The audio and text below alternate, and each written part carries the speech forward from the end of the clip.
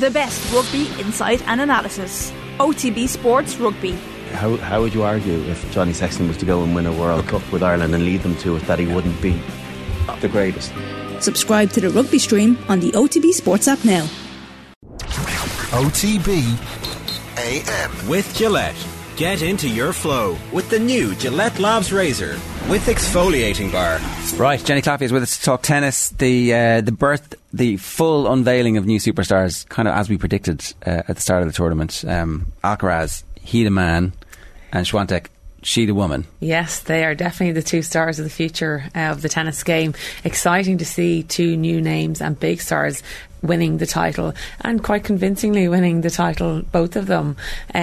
We saw obviously Alcaraz had a relatively not easy match against Ruud, but he had much tougher matches in the rounds before that. But we've been talking about him for a while now, and he is going to be the star of the men's game. Swiatek, we know a little bit more about. This is her third Grand Slam, so we know that, and she's the world number one, so we know that she has the potential. But these are going to be the names and lights for the next few years, definitely. Alcaraz came through 3 5-setters before the final, which is it's great for prime time, everybody getting to know him. It's good for the brand. It's an amazing way to win, to come through those. Yeah, to have those tough matches definitely shows his character, and his grit and his strength, his resilience to win 3 back-to-back 5-setters. And he played all of his matches on Ash, on that centre court, and he played under the lights as well. So he was playing his last match against TFO until 3 o'clock in the morning or something, and then had to try and recover with the day only between that and the final. I mean, he's something else, this guy. He's a special player. It's like the sport knew that they needed to turn him into a superstar, so they're like, look, we're just going to make sure that your schedule for the peak viewing hours, well, maybe 3 o'clock in the morning isn't peak viewing hours, everybody giving up on it at that stage, but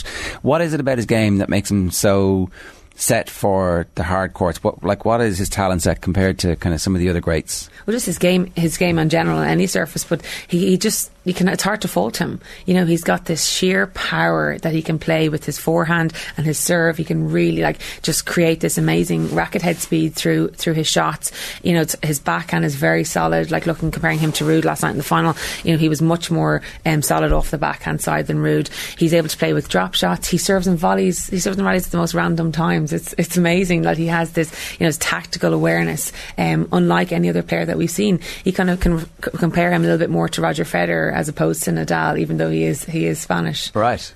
On the hard court, the way it suits his game, because he can be a little bit more aggressive, and he plays very aggressively, and he doesn't let his opponents in. He's up on top of that baseline, playing real aggressive game style.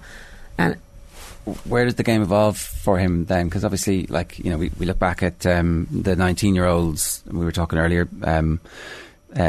Sampras, similar age when he won, but the 19-year-old Rafa versus the 30-year-old Rafa, or even the 19-year-old Roger Federer versus the 27-year-old Federer. So there's much more still to come. Yeah, his coach Juan Carlos Ferrer was saying that he feels like he's only at 60% of his ability at the moment. So that's kind of a scary thought. He's only 19. He's already the world number one, and he's won a Grand Slam. What is the future going to hold for him? I think in looking at his game overall, he needs to improve a little bit his return of serve. I think his serve in general could actually improve as well. He plays kind of percentage serve, so he doesn't go for the lines as much or go for as much power as you might see some of the other players. He uses the body serve very effectively because he can back that up with his massive forehand. And I think, his kind of maturity on the court, tactically, he could improve and structure his points a little bit better, because he can't always be that showman and play those 5-set matches. That's just not going to be. Well, I was going to say, the athleticism is obviously there as well at the moment, that allows him to do that. So what kind of a challenge did Ruud put up for him? Not really a huge one. I thought, if you look at the sets, the first set, he wasn't really challenged at all, Alcaraz, by Ruud. He broke serve relatively early on, then just held his serve quite easily. He kind of had a bit of a blip in the second set, Alcaraz. He switched off mentally. He looked maybe a little bit tired, as we mentioned. He played 3 5-set matches late into the night, and that kind of showed in that second set, but he got it back together in the third. Ruud had his chances in the third set. He had 2-set points, so it could have been a different match, but I think Alcaraz always had it in him that he was going to win this match, and it looked like he was the likely winner the whole time. We were also talking about this a bit earlier on about the Wimbledon situation, and neither of these two, Swiatek or Alcaraz, were super competitive. I think Alcaraz was okay in the early rounds, but never quite reached the situation where we thought he was going to win it. Was there anything behind that? Was it just like they're better hardcore players at the moment in their careers?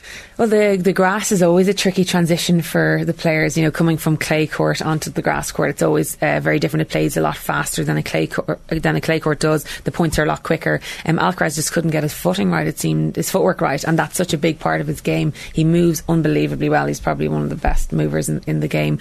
And as you mentioned, athleticism, it just didn't come to form in Wimbledon. And then Swiatek, she didn't have a great Wimbledon either. Again, she was saying that the surface was a bit of an issue for her, and again, she's an amazing mover. She wasn't able to get into the match with her footwork and into position that she needed to. I think on the hard court, though, that transition, Alcaraz definitely suits the hard court even more than Swiatek's game does, whereas Swiatek is definitely more of a clay court kind of a player, where she likes to build up the points and then takes her time and then pulls the trigger and goes for the winner, whereas Alcaraz plays hot tennis from the very first shot of the rally. For just a question about Rube, for what does he need to do now? Because obviously we've seen him in 2 Grand Slam finals, both of them not been all that impressive, and it seems to me he goes on a run, gets to that point, and then just slips off. Is it an experience thing? Is it a mentality thing? Or is it just that his game isn't at the same level as some of the other players? Yeah, tough 2 losses for him this year. I mean, the first one against Nadal, nobody had Ruud as the favourite, whereas last night he went into that match, we could say 50-50, the chances for him to win it. He had been there before, so he had the experience there, but I think it's his game maybe faltered a little bit in those 2 finals, especially looking at last night's one. His backhand let him down a little bit. He wasn't serving as well as he could. Like in the first set, he had less than 50% for a serve, which is really poor in the men's side. Like, they need to be serving well and up in the 70s, to be holding serve.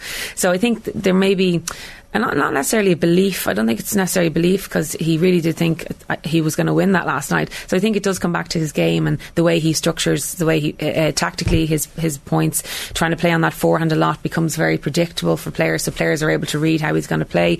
I think they're going to have to go back to the drawing room and improve a few things, as I mentioned, the backhand and his serve as well. So who is most likely to emerge from that group to be Alcaraz's main challenger over the next while? It doesn't sound like you think Ruud is ahead of, say, is it Sinner or any of those other guys? I think, like the likes of Sinner and Rublev, if they make a few adjustments to their games, they could be, and Zverev, as we know him, and Thiem, who's injured at the moment. Like, those guys, we've been talking about them as being the next gen, and then Alcaraz just came kind of out of nowhere last year, and he's now the next hot shot. I think, some of the guys are going to have to adjust their games to play against the likes of Alcaraz, because Alcaraz can just do anything from anywhere on the court. So it does sound like you think he can be competitive on grass at Wimbledon. It just hasn't happened yet. Yeah, definitely. I think he'd only played like 3 matches or 3 tournaments on grass ever before Wimbledon this year, so I think he just needs experience. I mean, as you said, he's only 19. But also, on that note, I'd love to see Djokovic and Alcaraz playing over the next 2 or 3 years, when Djokovic, if he gets back to playing the tournament. Is he going to be able to play Australia? Not based on that. This year is... And maybe not America next year either, so it's literally only France and Wimbledon. Yeah, and then even at the Masters tournaments and whatnot, I'd love to see them competing, because I think that's going to give Djokovic a bit of fire in his belly, like that he's not done yet, and Alcaraz is the next up and coming, so there'll be some spicy matches, I think. And Nadal's injuries, we were chatting about this too earlier, if like you would expect, if he is going to be competitive, it'll be in Australia, and then really it'll be in Paris next year. Yeah, I reckon he's going to have a layoff now for the winter season, and maybe not compete too much in the hard court this kind of time, up and coming time, and leave his competitive matches until Australia. And as you said, the French Open, I think with the injuries he's had, and his wife's expecting a baby, his priorities may shift over the coming months, years. So hopefully this is not the end for Nadal, but I still think he'll remain competitive, but he just won't be featuring a huge amount. Okay, what kind of a tournament did Swiatek have? I'm just looking here. She dropped a couple of sets, but was never really in danger of losing any matches.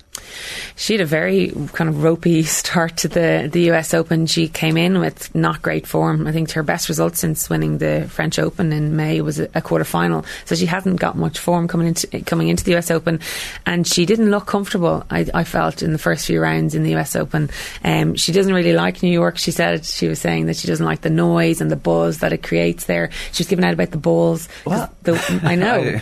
Yeah, the men and women play with different balls. That's crazy. That does sound ridiculous. That is, yeah, that's crazy. But so she was kind of giving out about that. But she played 2 tournaments before the US Open to get used to that. So I mean, that shouldn't really be an issue, other than the bigger issue of them playing with different balls.